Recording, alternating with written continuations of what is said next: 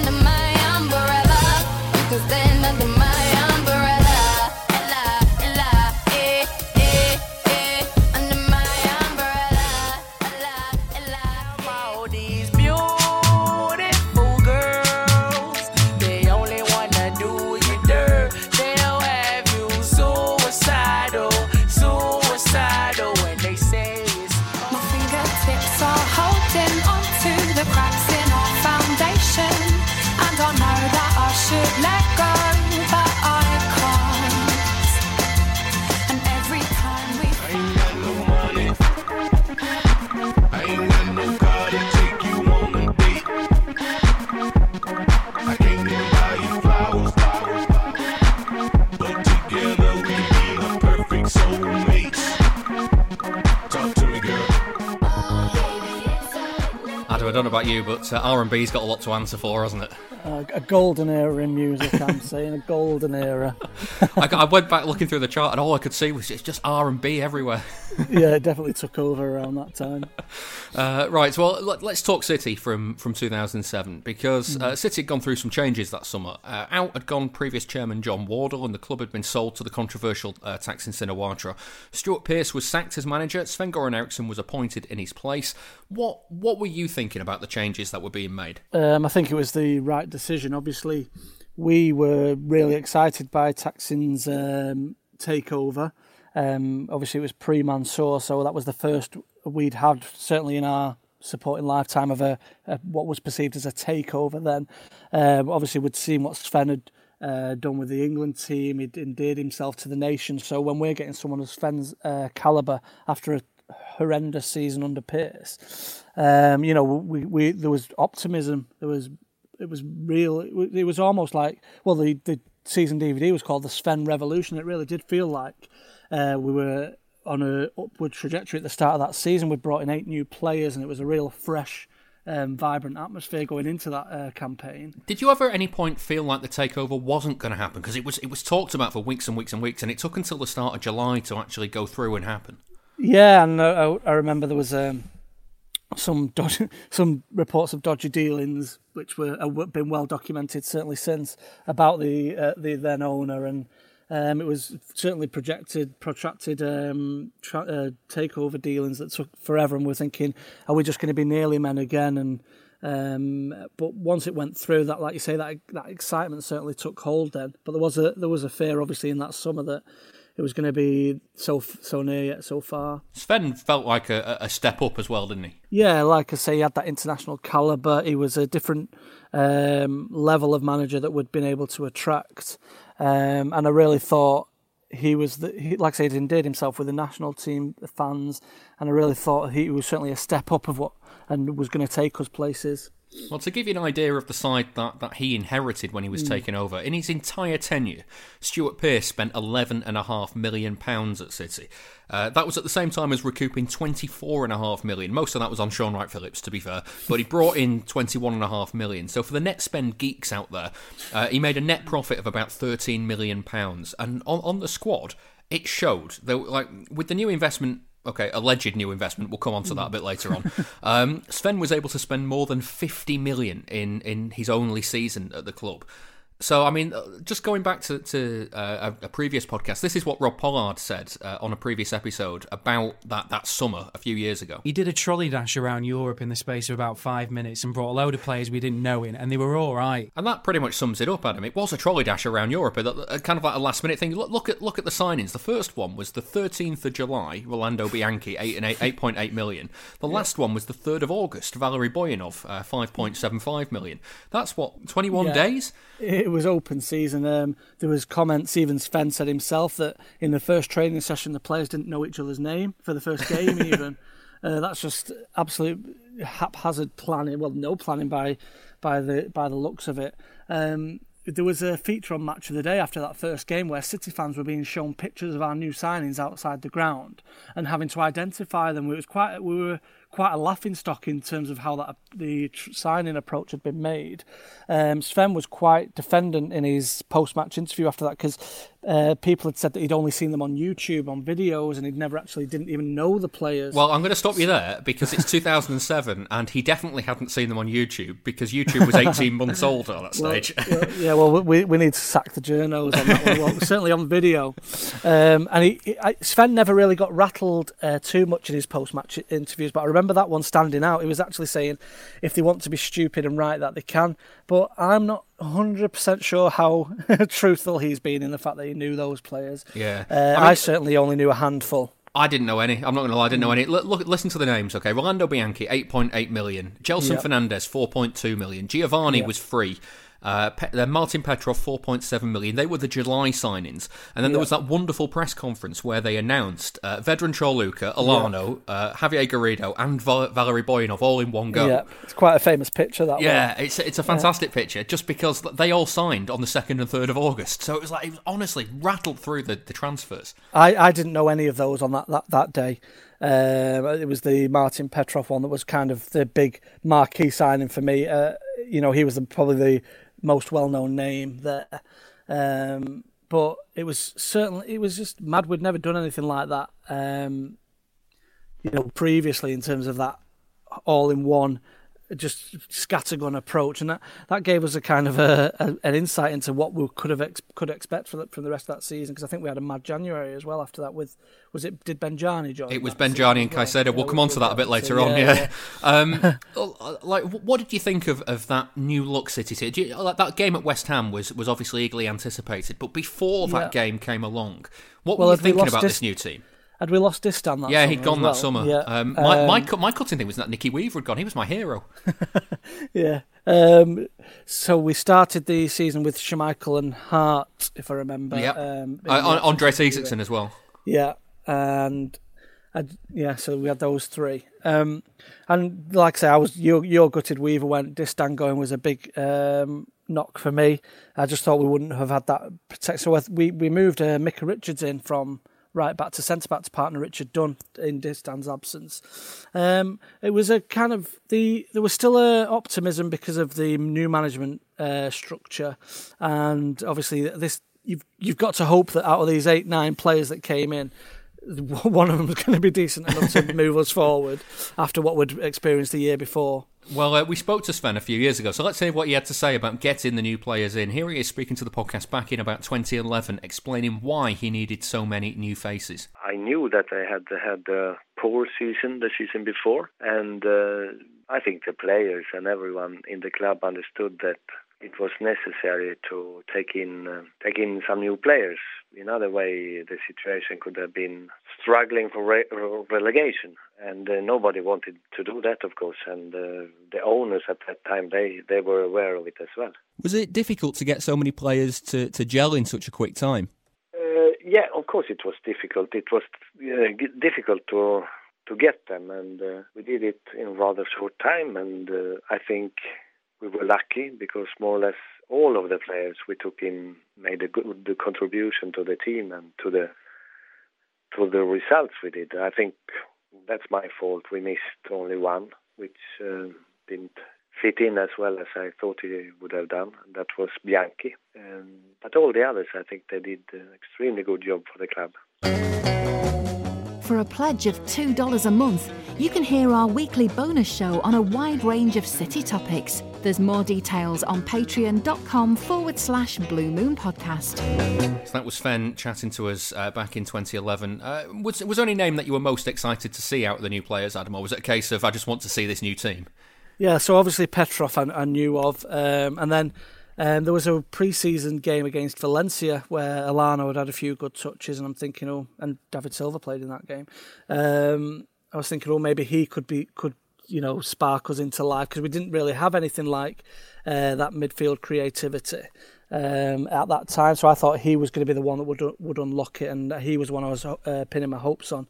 And I was a real big fan of Elano, but I'm not sure everyone echoes that sentiment. You mentioned David Silva. That was the day he scored his first goal at the Etihad. Yep. He scored the winner for teaser. Scored the winner for Valencia that day.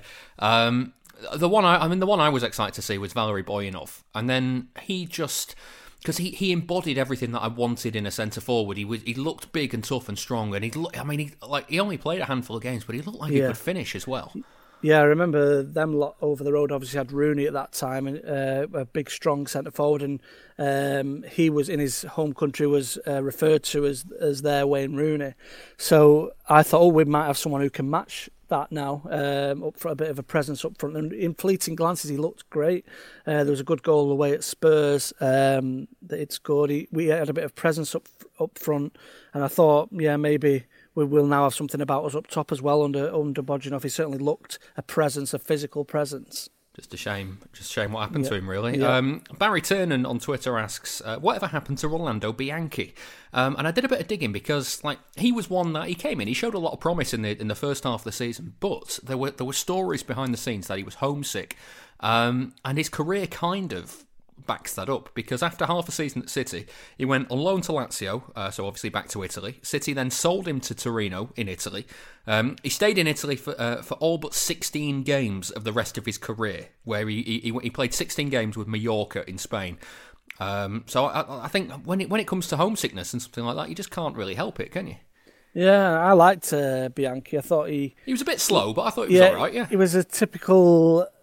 What I'd call like a typical Italian striker, not on the Baggio levels, of course, but just he gave us something different again. He seemed to always pop up with a 6-yard tap in if we did score for us. He was certainly a bit of a back post poacher, but he seemed to want to do well for us. He's still got affinity to City now, if you see his tweets and stuff whenever we do well.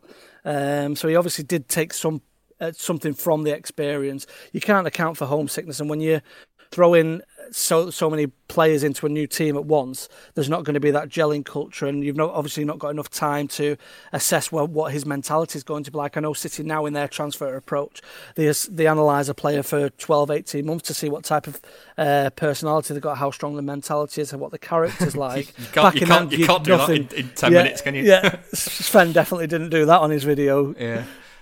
Richard Dunn spoke to the Irish sports radio station Off the Ball a few years ago. This is about the impact that Sven had at City. He was genuinely such a nice fella that he expects it. If you don't give it to him, well then goodbye. I feel like nice fellas get taken advantage of by footballers. But for him, he just, all right, that's fine. If you don't want to be part of this, you don't want to behave in the correct manner, well then you're not going to come and represent the club that I'm leading. Okay. So he'd be ruthless in that way. Yeah, and the reason why we all liked him on our first pre-season, within days of him taking over, he took us to Sweden and brought us all down for dinner and said, right, Richard, you're the captain. Here's some tokens. Go and take the lads out for a couple of beers. Be back at 12 o'clock. So we were a little bit delayed. We never got back till about 1 o'clock, I think. Have footballers ever made a curfew? Not one story is finished with and we all got home. But as we came in the door, we were all trying to sneak around corners, and Third Grip was playing the accordion. We were all singing.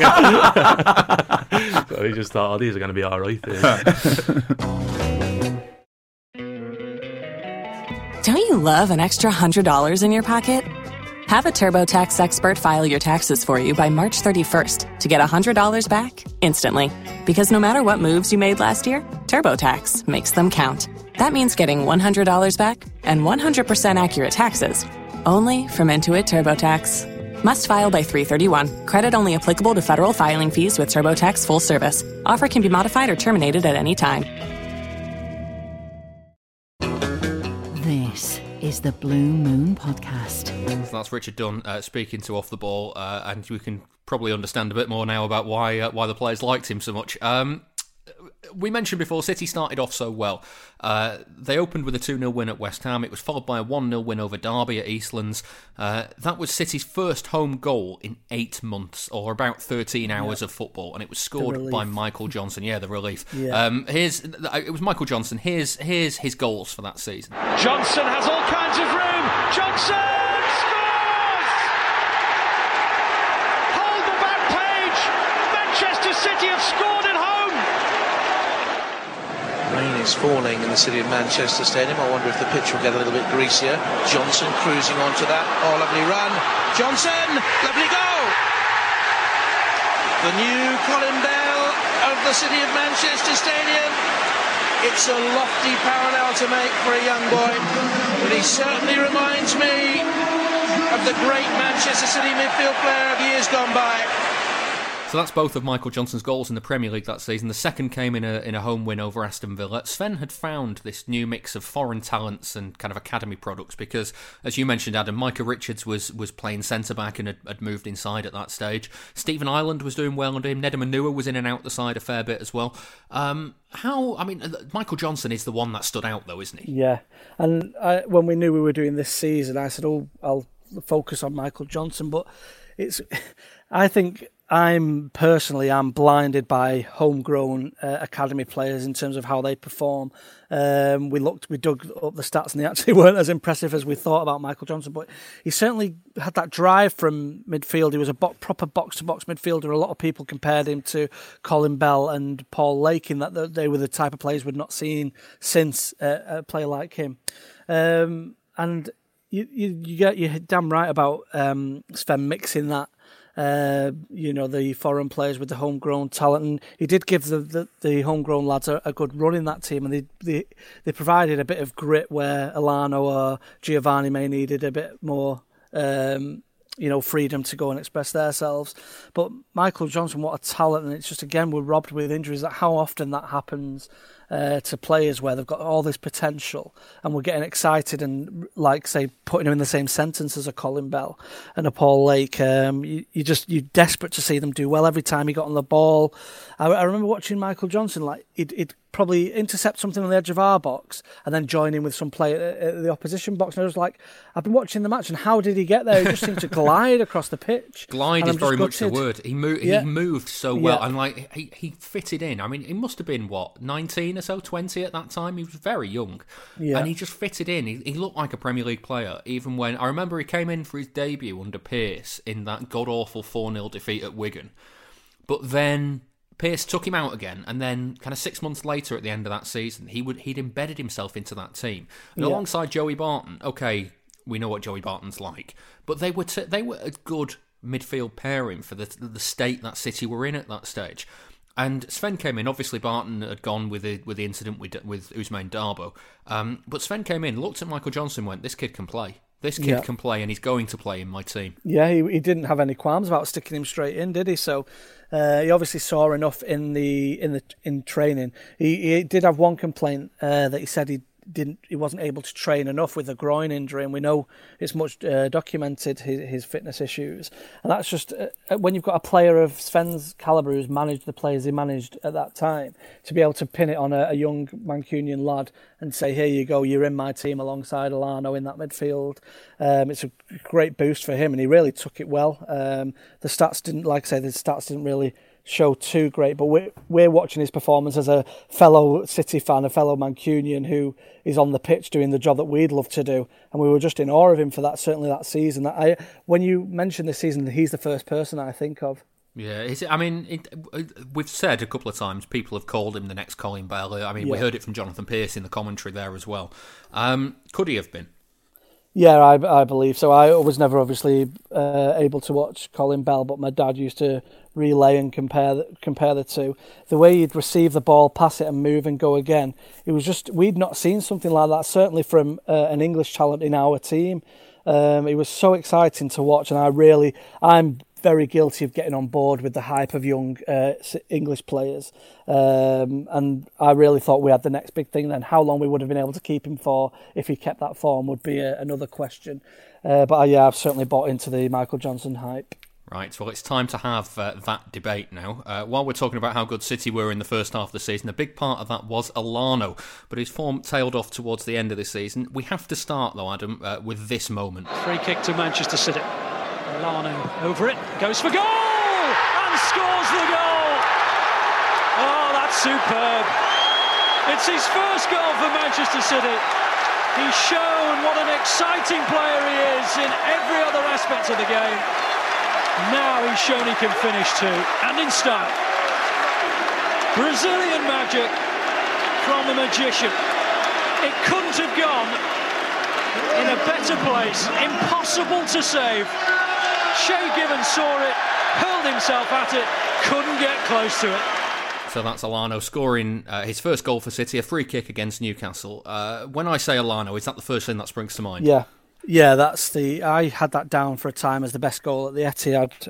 Obviously, Vincent Kompany's goal against Leicester and Sergio's title winner aside, it was one of the best free kicks I'd ever seen. Perfect postage stamp, Shay Given no chance. And he was just really instrumental to our early season form there. He was unlike anything we'd had in that kind of maestro role. He just was a real good link with Michael Johnson, as we've alluded to. He was able to reverse pass. There was almost telepathic understanding between those two in the centre of midfield there. And there was a few home wins in a row where he'd scored the goals in 3 of them that really, elevated us to that next level. And I keep going on about that revolution, and he certainly was a big part of that at the early start of Sven's reign. I have to ask this question now. Great player or fair weather player? A great fair weather player. No offence sitting here, mate. No, I'm certainly in the Alano camp. I know I'm probably in the minority there. I think he's definitely what we needed. I was, for the bits of intelligence and creativity that he provided, I'm happy for him to sit out a few games. There's a famous one away at Portsmouth where Bellamy called him out on it, him and Rubinho, I believe. But I've only got fond memories of Alano. Where do you stand? I'm not quite there, I'm afraid. I remember him very fondly for what he did at the start of that season, and for bits of things he did under Mark Hughes the next season. But there were long spells where he was anonymous in games, and it wasn't. It never. I don't want to say that he wasn't trying, because I don't like to put that on players that they're not putting the effort in. And also, you can't question his commitment, because he was prepared to play right back at times when City didn't have a right back. So he was prepared to do that. I just wonder if it's very, very cliche to say, but did the conditions in the middle of winter and through the springtime didn't really suit his play? Yeah, and I think there was some frustrations that when he'd play for Brazil whilst playing for us, he had some great games for Brazil as well. So I think some people were wondering where that form was for us. Did he come to us from Ukraine? Yeah. So I'm wondering about the winters are a bit worse there. So I don't know whether he was using that to hide behind. But I've only got fond memories of him. Him being, if we call it inconsistent, and didn't really cost us too much, enough for him to damage his reputation with me. Okay, I'll take that. I mean, the other thing is as well, the thought occurred to me, maybe we remember him fondly because he was the first spark after years of dull football. Yes, exactly. That's what I alluded to there. That's exactly it. He was the first maestro we had probably since King Clancy. I hope I'm not doing anyone a disservice. Bernabia, mate. Bernabia. Yeah, sorry, exactly. I'm only counting top tier there. Berkovic as well. Yeah, certainly since those type of plays, like you say, one spark and then his reputation's done. Then he can do no wrong thereafter for some fans, including myself on that one, I have to admit. Right. Well, for the younger fans listening, it's important that we say at this point that City didn't often beat United. Those growing up watching City now see a team that has no fear going to Old Trafford, and winning home and away against them is something that's not that unusual. Guardiola's done it, Pellegrini did it, Mancini did it, but in 2008, Sven became the first City manager to do it in 38 years. I'm talking about a Manchester Derby double. The first Manchester Derby that season came third in the fixture list, and City just about edged it somehow 1-0. Here's Sven again speaking to the podcast about that derby. I wished at that time that we had more times to prepare things, and that we didn't. Well, it was more or less every day it came a new player. But anyhow, the players were very clever and very good football players. So we started the season very well, and better than I thought we should have, and better than anyone thought, I guess. Now that Manchester derby, the first one at home at Eastlands, how did that differ to different derbies that you've managed in around the world? Well, of course, it was my first derby in Manchester, and you could feel it the whole week before that this is something special. And I remember when I signed for City, one of the supporters came to me and said, "Sven, don't talk about Europe or the league or whatever it is. Just beat Manchester United twice, and that's it," he said. That's the most important. It's important, of course it's important, but the most important, of course, is the final result for the club. You could feel the derby, and if you compare it with Lisbon or Rome or where I've been before, it's great. Probably it's the biggest derby I've been involved in. Check out exclusive City interviews on our website, bluemoonpodcast.com. Don't know about you, Adam. I just remember that game. I think Tevez missed an open goal near the end, and everything was just really tense. Yeah, and I remember Micah Richards being colossal that game. Him and Tevez had an epic battle that day. I think Rooney and Richard Dunn had a bit of a to-do as well, and everything seemed to go right for us that day, and we needed it. Giovanni scored after about 30 minutes, I think. Kidd might have took a slight deflection off Ferdinand, but then we were suddenly scoring home goals, which was a relief, and then to be able to lay down a marker so early in the season in a derby. Sven's stock was just rising. These whole new players that could never play together and didn't even know each other's name had just beaten United. Things were really looking up. We hadn't conceded a goal. I know we're only 3 games in the season, but Schmeichel was looking solid between the sticks as well. He was only about 12, wasn't he? Yeah, exactly. We'd thrown him in. I'm assuming Isaacson was injured, and that's why the decision was made. Both Hart and Isaacson were injured at the start of the season. So it was a kind of necessary decision. And we were scoring goals. We weren't conceding any, which was novel for City at that time, and that's probably why we were all a bit giddy at the start of that season, and certainly for that derby result. Yeah, and then the second Manchester derby of the season also marked the 50th anniversary of the Munich air disaster. So this is what Sven remembers of that day. Well, it was a special game because it was a memorial day for the tragic air accident for Manchester United. So in that way, it was very, very special, and I will always remember in all my life the minutes before the kickoff when it was 1 minute silence. And I remember during all the week some of the people from City, they were nervous that City fans should boo them or something like that. And I think it was great 1 minute of civilization and education, or whatever you say. You couldn't hear anything at the stadium for the whole minute, and that's one of these moments you're getting very, very proud of the club you work for and the fans you you were working for. Very, very proud. It was great. What do you remember of the game itself? Well, I think we were not lucky. We were very good. We deserved to win that game. If you talk about the first game at home, we played okay. We played good. We won. But the second game, I think we were brilliant, and we deserved to beat United at that time. At home, we played good, but not as good as we did away. Away was a very, very good football game. And do you think with everything surrounding the game, with the 50th anniversary of the Munich disaster, do you think that that kind of took the focus off City, or did it put more pressure on City indeed?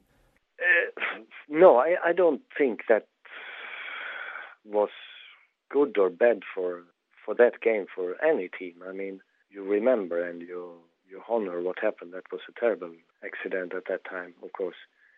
So I think everyone was very happy to be there in this moment and staying there with the flowers, and it was very nice. And the 1 minute, as I said, was fantastic. And then, when the game starts, you are totally focused on the 90 minutes you have ahead of you, if you are a player, a coach, a manager, whatever you are. So I think that's nothing to do with what happened in the game. The game was a brilliant game from Manchester City's side. Now, you were the first manager to win a Manchester Derby double for City since 1969-70. So how did that feel? It feels good. Of course, it still feels good that you know that we did it. And, great. Of course, great during the game, great after the games. And, it's there. It's written in the books. So whatever happened, they can't take that away from anyone who were involved at that time.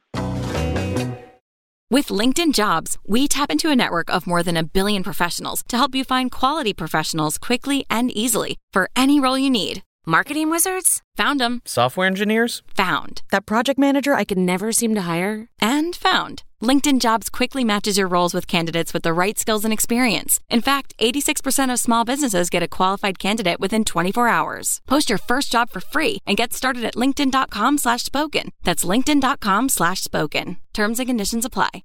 This is the Blue Moon Podcast. Follow us on Twitter @Blue Moon Podcast. I don't know about you, Adam, but the build-up to that second derby was... It almost felt like City were a sideshow in it all. Yeah, with the only impact that City had in terms of the build-up with that was how misbehaved our fans were going to be. And then they weren't. Exactly, and how disrespectful we were going to be because of the anniversary that it marked. And we were actually impeccable that day. Both sides still deserve a mention. The fans came together for that occasion and observed it impeccably. And I think, to be fair to United, the occasion got to them and we played the match. And it's almost poetic that we should win our first game at Old Trafford on their big day. Once the ceremony had finished, we needed to, the football took centre stage. And City were brilliant that day. I remember City being brilliant that day. Yeah, we fought for every ball. We played well. We had the old retro kits on both teams, so it was kind of a novel game as well. And we played some good stuff, and we deserved it. They had nothing until the last few moments when Carrick scored, I think. Yeah, I don't know if did you manage to get to that game or not?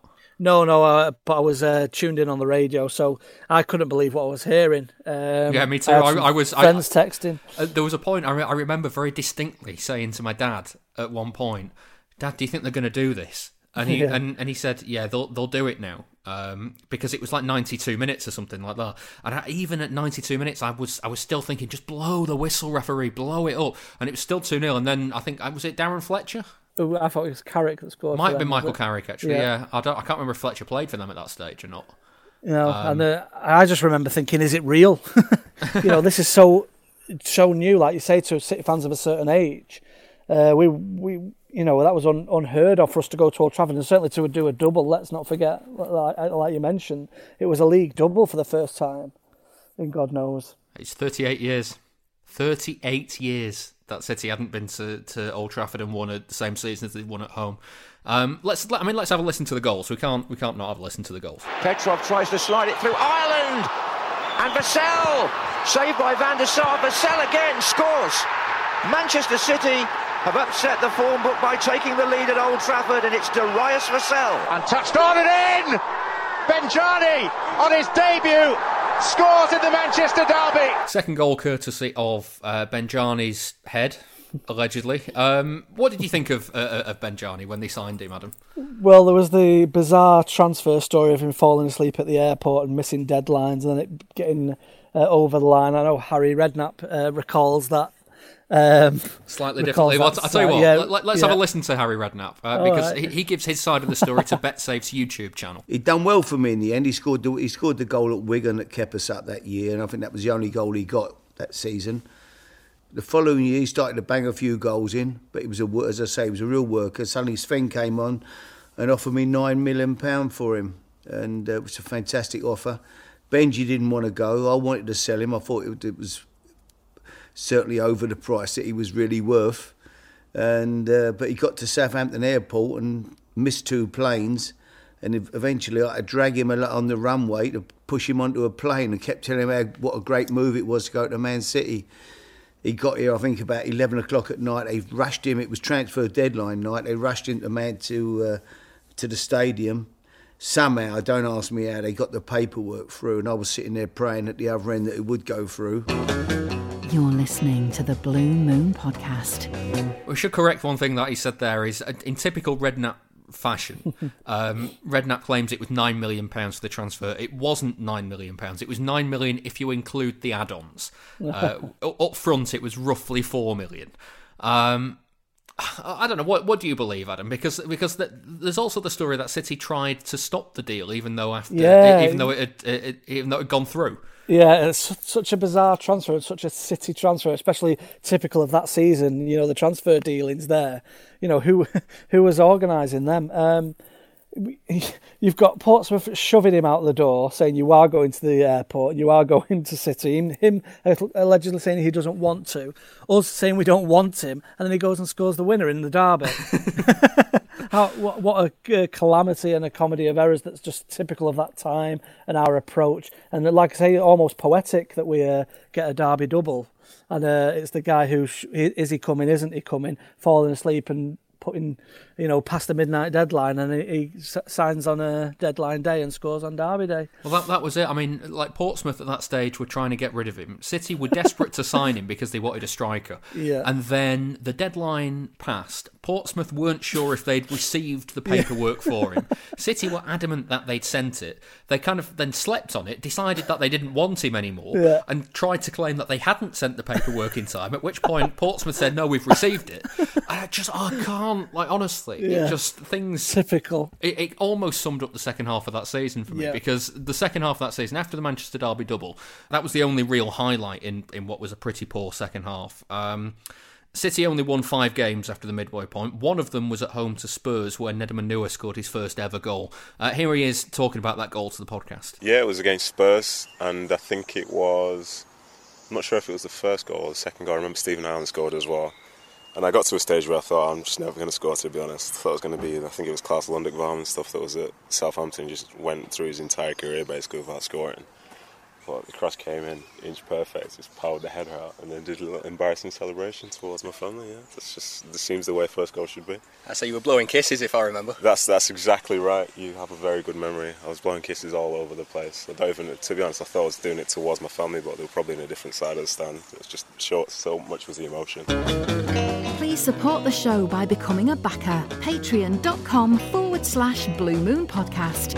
Again, though, that was a rare good day. City had been knocked out of the FA Cup by lower league Sheffield United at Bramall Lane as well. That was when balloons caused a problem in the goalmouth. Thought they were lacking a little bit of support. It looked a nothing ball, but yes, it might hit a balloon, but a balloon's not going to deviate the ball. It's not going to divert it anywhere. It hits 2 balloons. I'm sure it's put Michael Ball off, just visually, because it rocks 2. First the blue one there, then a white one just behind it, and he just makes a complete and utter mess of it. I was there for that one. Couldn't believe it. It's one of those things in hindsight, you're probably thinking, right, clear the balloon. But just at the time, just pop the balloons. What are you doing, man? You'd think it's not going to do any harm, but now, obviously, That's the first thing anyone will do now when it comes on a balloon in the goal mouth. But just I keep going on about a typical City. Luckily, we seem to have shelved that tag recently, but back then, anything that could go wrong did go wrong. Even with these new resources, even with this new revolution, even with this new outlook, even with so many new resources, and a balloon knocks us out of the FA Cup. We're a laughing stock for so long, but it's definitely character building. Do you remember who scored his first goal for City that day? Oh, now you're putting me on the spot. I'm saying, why do I say Stephen Ireland? But I'm not sure if it wasn't Stephen Ireland. No, he'd scored already by that. Daniel Sturridge. Yeah. Daniel Sturridge scored for City. He came on as a sub in the second half. That was when Sven made the bold move of subbing Alano at half time because it just wasn't working. And Sturridge came on and rattled one in off the bar. Then did this daft dance, and it's nice to see that these days he's grown up. None of these daft celebrations. Yeah. It's funny, but you talk about City, City weren't knocked out of the FA Cup by a balloon. They were knocked out by a Sheffield United side that played really well on the day. It almost kind of summed up City's second half of the season. When the going got tough, they couldn't really do it. Yeah, I remember. So if we start the second half of that season, we went away to Newcastle and won. And we went up to 4th after that game. And I remember texting into the radio saying, we're all going on a European tour. And it got read out. And I was thinking, we'd hit the heights that I'd not seen in our supporting, obviously supporting City. My first game was in 95. So we'd not seen these type of 4th in the Premier League after Christmas. And then it absolutely just nosedived, absolutely fell off a cliff after that. Was it a case of us doing all the hard work in the first half of the season and resting on our laurels, thinking we'd done enough? There was some. I'm going to say there was some pretty bad luck at times as well. I remember going to Birmingham and Sunji High conceded a penalty when Gary McSheffrey shoulder charged him. And then Sunji High just stood his ground. Gary McSheffrey bounced off him, and the referee pointed to the spot. And it's like little things like that, where I just remember this look on Sunji High's face. He put his hands on his head and just started laughing because it was that ridiculous. It just seemed like anything that was going to go against us was going to.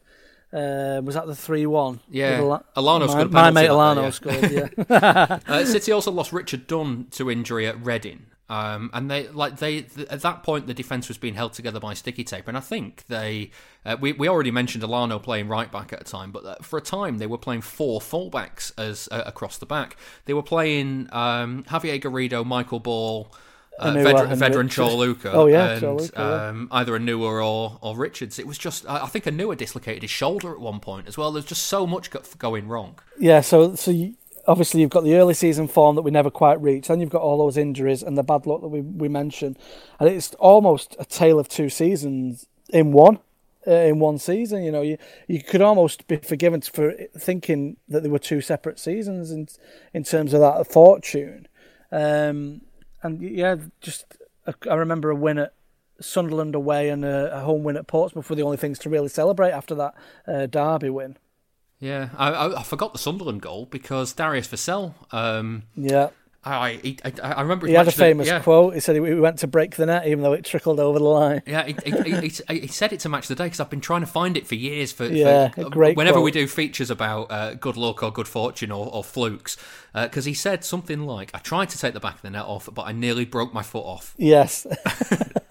And we needed that result at that time. We were on the back of a couple of losses there.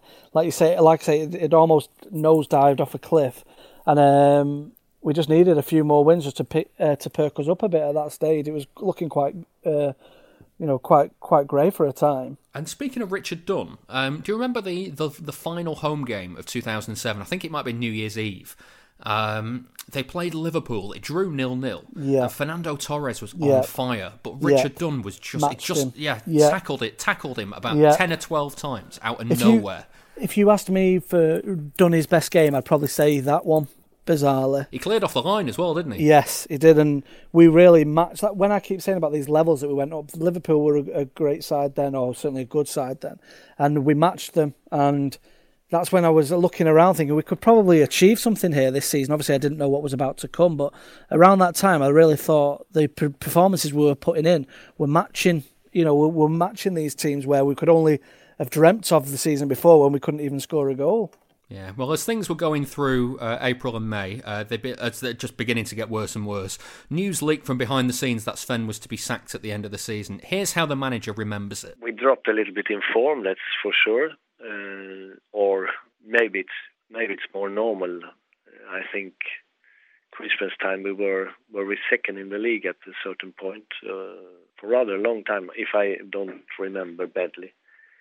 I think we were very good. I don't think we were as good as we could keep a second place for the rest of the season. That was one reason. Another reason, at the end of the season, it became too many rumors about my future in the club, and not my relationship, but Texan's relationship with me was totally broken down. He never talked to me. He didn't want to talk to me the last couple of months, and of course players knew that, and the whole ambient became, from being great, it became not bad, but it became, well, I think everyone was at that time a little bit disappointed over what was happening, not on the pitch but off the pitch. Well, I was going to say, what was it like managing the team, knowing that the chairman intended to sack you at the end of the season? That must have been very difficult for you. Well, you have to try to do the best you can, but it wouldn't have been a problem if only I knew about it, or I didn't know about it, but I was rather sure that would happen. But as soon as it comes out to other people in the club and the players and the staff, and at the end the fans knew it as well, or they suspected it, then it becomes very difficult. And I think for everyone. And I think it's very, very normal that it shouldn't have happened, that came out. I think the Thai people at that time with Dr. Texan, he should have he could have sacked me at the end of the season, but he should never have letting us suspected that would happen. That was his great mistake. So I take the blame for the last games of the season, but I think he should take equal blame of it, because as a football director, you can't act like that. With LinkedIn Jobs, we tap into a network of more than 1 billion professionals to help you find quality professionals quickly and easily for any role you need. Marketing wizards? Found them. Software engineers? Found. That project manager I could never seem to hire? And found. LinkedIn Jobs quickly matches your roles with candidates with the right skills and experience. In fact, 86% of small businesses get a qualified candidate within 24 hours. Post your first job for free and get started at linkedin.com/spoken. That's linkedin.com/spoken. Terms and conditions apply. This is the Blue Moon Podcast.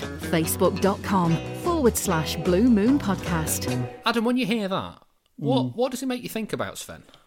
Well, he endeared himself to the fans from day one. There was that tongue-in-cheek song about him being able to, enjoy people's wives on their settee if he took us to Wembley. So, it obviously made a place in our hearts. I thought, obviously, looking back at the results now, it doesn't make good reading for that second half, but I think he did such a good job for where we were at that time. And the fans were up in arms. There was posters printed, stickers printed, Save Our Sven. Were you a Sven in campaigner? Yeah, I was. Yeah, at the time. Were you not? I was on the fence about it because I was very much. What he brought to City in the first half of the season was fantastic, and it had lifted the mood brilliantly. It was so needed at that stage. But the second half of the season was just relegation form, and I couldn't see how he would change that for the start of the next season. I couldn't see what he was doing, because he'd said around about Christmas that he was worried that other teams had figured out how to play against City, and then he hadn't changed anything. Yeah, true. So that obviously goes then again to that what we were wondering what happened in that second half of the season. So then you add that into the mix that he only have one way, and people found out how to play against us. And the fact that he admitted that and then still didn't change it does make you wonder whether the correct decision was made. But I certainly think the majority of City fans who started that movement were certainly in. He was a great guy. The players loved him, and it was quite a shock that his head was even going to be called for at the end of that season, because it gave us some good football for what we were at that time, and I was certainly in the Save Our Sven group, definitely. Yeah, I mean, as a mark of how much of a gentleman that man was, though, even though he knew he'd been sacked, he carried on managing the team, and then even after the season, took them on a post-season tour of Thailand to promote the club in the home country of the chairman who was on the run and had already sacked him. Yeah, I didn't know that. That's a great anecdote. I mean, it just shows he's a perfect gentleman. Yeah, he didn't leave with any bad taste in the air. He conducted himself as a gentleman, like you say. And to knowing what he knew and still carried on. Obviously, the 8-1 horrendous game at Middlesbrough was a reflection of that. But I was gutted to see him go, and I accept your point there. What would he have done in the next season? That would have been an interesting one. But we obviously weren't, as a club, willing to see what he would have done in another season. Yeah, well, you mentioned it there. It all culminated in this on the final day of the season. Sunshine has timed his run to perfection. There he's onside. Was he hauled down? Penalty is given. And this could be a red card for Richard Dunn. Sunshine timed his run to perfection. Dunn brought him down. Dunn is red carded. Downing to take this penalty against Andreas Isaksson. No doubts about it. Wonderful finish in the penalty spot. Clinical. 1-0 to Middlesbrough. Welcome back still well. They skip away from the challenges. Alves! That's a great goal for Middlesbrough. 2-0. The Brazilian strikes again. Now Boateng. Towards Alves and Sunshine again causing problems. Oh, that is incredible! That is a fabulous finish from Stuart Downing, who made just a finished spin and Manchester City off. Alves is through the middle here. He's onside. It could be and should be 4-0 to Middlesbrough. It's a rout. It just crept in.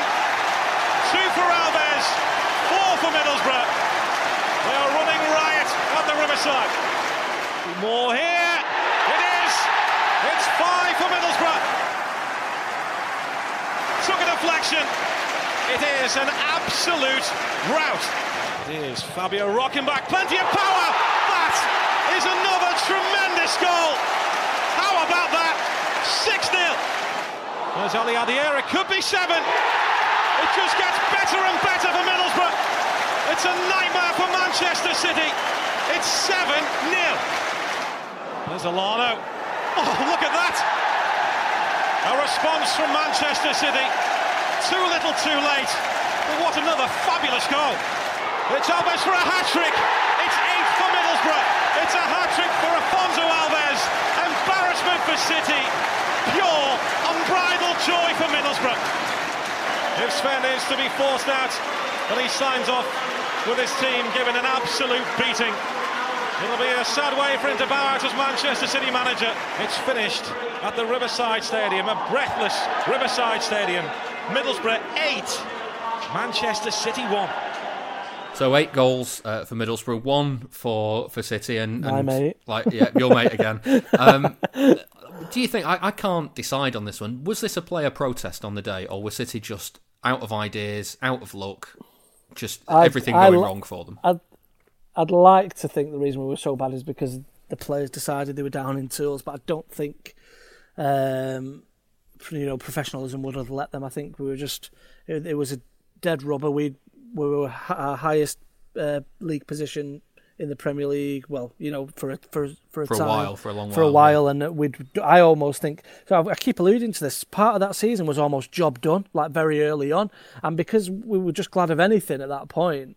That's why I think like the job was done earlier in the season. That game was just an epitome of that. Of just, I just remember watching the scores come in at the bottom because we weren't the live game, but the scores just kept scrolling at the bottom. It just kept coming and coming, and I was like, that. I'd like to think it was a player protest, but I don't think professionalism would have allowed for that. But, to be fair, when I went back and watched that to make that compilation there, it was like watching a goal of the season compilation. The quality of Middlesbrough's goals that day were ridiculous. I just felt sorry for Isaksson. Yeah, exactly. That makes me feel a bit better than if we were absolutely mullered from Oh, don't get me wrong. City were horrendous as well, but it just so happened that everything Middlesbrough hit seems to go in there. I met Fabio Rockenbach's free kick was 35 yards out in off the bar. Stuart Downing with an outside of the foot volley into the far post. So many things that just shouldn't happen. Yeah, just it's one of those games, but we'll still remember it. It's a massive defeat. obviously you've got Sven's last game in charge. It was Isaacson's last game, Sunjai's last game. You know, we didn't know then that was going to be their last games. It's just a really end of an era, and it really was such a rubbish curtain, you know, to bring the curtain down on a season in such a way that it just was typical of what was the decisions that were being made behind in the background that was going to culminate in his sacking. It was just almost typical to be emphatically, you know, trashed at Middlesbrough. Middlesbrough, who, by the way, had not scored more than 2 goals in a league game all season. Yeah, exactly. Well, any record you want to beat. Those 8 goals they were nearly a third of Middlesbrough's home goals for the whole season. And because City lost that game, and because this is one of the reasons why I hope this season that we're currently in the middle of now doesn't get scrubbed, because City are the only team to have scored 8 in one Premier League game and conceded 8 in a different one because of that Middlesbrough game. I like that. So yeah. Throughout the second half of that season, Thaksin Shinawatra was on the run, as we mentioned, from the Thai authorities. He was accused of human rights abuses by Amnesty International, and his assets were being frozen, which meant he wasn't able to pay for the players and their wages like he'd promised. He did, though, appoint Gary Cook as chief executive. Here's the former CEO speaking to the podcast about what his relationship with the chairman was like. If you look at all of the clubs in the world, particularly in England, this one I felt was a sleeping giant. I felt like I just, you know, you always have to have confidence in your own ability. There was an element of it where I knew I was in at the deep end, but I really felt there was something there at Man City that could be quite extraordinary.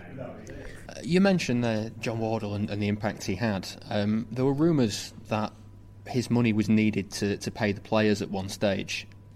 How true were they? They were very true. You know, we were in dire straits.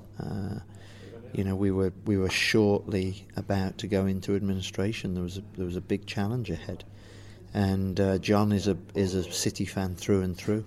And I've been public with this before. Is that if it wasn't for John, I think we would have been in a much worse situation. And who knows? Once you lose control, and a football club goes into the hands of administrators, it can be very challenging. So what was it then that you saw that kind of revolutionised the club and changed it to make sure it didn't fall into administration? Well, quite simply, we had to go out and find new owners, and within 10 days, you know, some of the guys that were working with Thaksin Shinawatra were posed the question, we're going to have to find some funds. You know, Thaksin was having some challenges politically, and it was impacting the football club.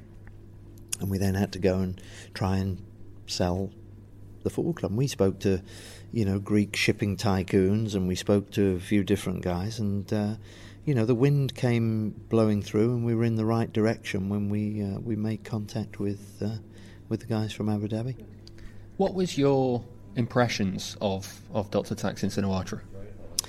You know, I of course, everybody remembers, you know, my comments about seemed like a nice guy, and I suppose that if you look at that in the context of some of the issues that he's faced, I would say that's probably a naive thing to say from me. But you can only judge people on the face value of what you experience, and I didn't have a political platform. I don't have a political platform, and I wasn't interested in getting involved in politics. My job was to run the football club, and whenever I met with him and spoke to him, he would ask me for my thoughts. I would give them to him, and he would say, "I support your views, away you go." And then when we sat down and discussed the fact that we needed to sell the football club, he said, "Okay, then I agree." So for me, my experience with him was one of, it was cordial, it was sensible, and it was adult. But you know, I wasn't interested in his political background. Please give us your backing. Patreon.com/Blue Moon Podcast. Gary Cook speaking about Thaksin Shinawatra there. When you think about the assets being frozen, Adam, were you worried at that stage about the financial future of City? Yeah, I thought he was going down and dragging us, would have dragged us down with him. You know, you've got to really wonder about the future of the club when you're being linked with these type of people and these type of frozen assets. I remember that being a big buzzword around that time. but it turns out getting Gary Cook in for the job that he did for us, off-field antics aside, he really... It was a masterstroke in getting Gary Cook in to negotiate future deals. It kind of brings me on to the first Ask the Panel question, because Ben M on Twitter asks, does Thaksin deserve more credit for the role he played in City being where they are today? Yeah, I think he does. I think I was convinced this guy could go down and take us with him. We could have been stripped of everything, fire sale for, it's not worth even considering what the future could have been. But I understand from a limited knowledge of that situation is that he actually ensured that we were sold, or his involvement with the club was a separate entity from his activity, and almost made sure we were looked after as he before he closed the door behind him and disappeared into the abyss.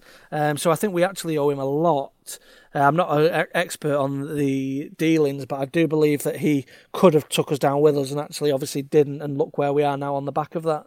Yeah, he said in interviews afterwards as well that owning a football club, he's not rich enough to own a football club, and I think he's still worth something like £500 million.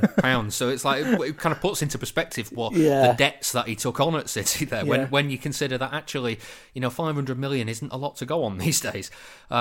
Because there's also, there's talk recently that he was, I think it was as recently as last year, that he was looking to buy into someone like Crystal Palace. Well, he buried crystals under our pitch, so he might. I was going to. I forgot to mention this actually earlier on, but there was a. He was very superstitious, wasn't he? Yeah, he buried crystals under the Etihad pitch to bring us luck. He gave us all free meals in Albert Square. He really endeared himself to the fans, and obviously City, anyone that was going to boost our fortunes, City fans took to just as a messiah almost. And he educated us on some cultural things from Thailand. Obviously, he had his human rights issues, so we can't paint him in too much of a glorious state. But he certainly educated us and gave us some food for thought. Catherine O'Brien on the emails asks, what was the best goal scored by City that season? And you're going to talk about Elano at Newcastle again. Yeah. Elano at Borough was the best goal of the game, even though it was the one in the 8-1. We haven't mentioned Stephen Ireland against Reading. Great stuff. Volley in the 94th minute. And we'd won every home game up until that point, and that was going to break that run if he didn't do that in that last minute. So yeah, I'm going for Elano free kick. I'd not seen anything like that in a long time, and not a long time since. It was just perfect for me. But Stephen Ireland deserves a mention. I'm taking Stephen Ireland's goal because it was an incredible volley that I don't know how he did it. Finally, Ben Aspinall on the email says, given the comments made by past England players, do you feel Sven's one-dimensional system and tactics were his undoing at City? Given the players he had at his disposal, they should have finished a lot higher than 9th. Yeah, I think we alluded to that as well. I've learnt that he believed that other teams may have found him out and he didn't do anything about that. That might be all right in tournament football when you may only play a team once, whereas when you're playing them home and away across the season, you've got to have multiple ways of unlocking them and outthinking them. And obviously, it turned out he was very one-dimensional. I think, like you alluded to, David, his biggest masterstroke of the season was taking Elano off at half-time, and that was seen as a maverick move. So I think that was his undoing, and ultimately that's why the decision was made. I think it's very easy to remember how badly that season ended. So I want to finish this week's show on some of the positives that it did, because it did bring City fans a fresh taste of good football after years of simply existing, didn't it? Yeah, I think like we keep harping back to that early form. We've done a league double over United for the first time. There was it only took us six games at home to score the same amount that we had the previous season. So anything is going to be good. There was those games against Middlesbrough and Birmingham at home where we were just on this run of winning and playing good football at home that was alien to us at that time. We had the emergence of Johnson, Elano being our top scorer with 10, a striker that dared to get double figures, not even a striker, but a player that dared to get double figures for us for a season. We were really reaching new heights, and that revolution was just rolling on, and we had right reason to be optimistic. We didn't know it was going to fall off, but certainly I hold that season in high regard in terms of what it brought to us, and it kind of was preparing us for what was to come. We kind of were able to have a little seat at the top table, even if it was just a temporary one, an emergency chair. Yeah, I mean, it also at that time, it was the first ever time in the Premier League where City had an entire season where they were in the top 10 at all times. They were never in the bottom half of the Premier League table, and that's the first time that had ever happened. See, that's why he should have got another season. Yeah, the first time ever in the Premier League that we didn't drop out of the top 10, that was unheard of for us in our yo-yo form then. It's just... I think that's what, kind of looking back now at that season, we almost thought the job was done because we were achieving things that we hadn't, although they weren't great on the grand scale of things. For us, it was a good season. I only ever look at that season and think of it with happy memories. Get rid of that 8-1 defeat at the end of it, and it's an all right season for us. And they qualified for Europe in the end. It was via the Fair Play League, but they got in there in the end. Exactly. So I was right in the January when I was texting TalkSport saying we're going on a European tour. Right. Well, that's it for this week's trip down memory lane. Thank you very much for listening to the show. If you've enjoyed it, then please help us out by giving it a rating and a review on Apple Podcasts or wherever you've listened to it. You can also get a little bit of extra podcast by listening to our Patreon bonus show. That's available for $2 a month. Back us at patreon.com/Blue Moon Podcast. This week's show is all about bogey teams. So special thanks to my guest Adam Carter. Thank you. And given how the season ended in the stands with the fans singing "We don't need no Phil Scolari, we don't need no Mourinho, hey Taksin, leave our Sven alone," there's only one way we can finish today's show. See you next week. We don't need no education. We don't need no full control.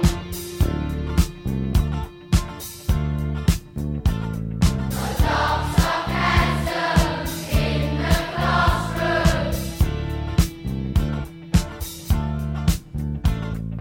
Teachers leave the kids alone.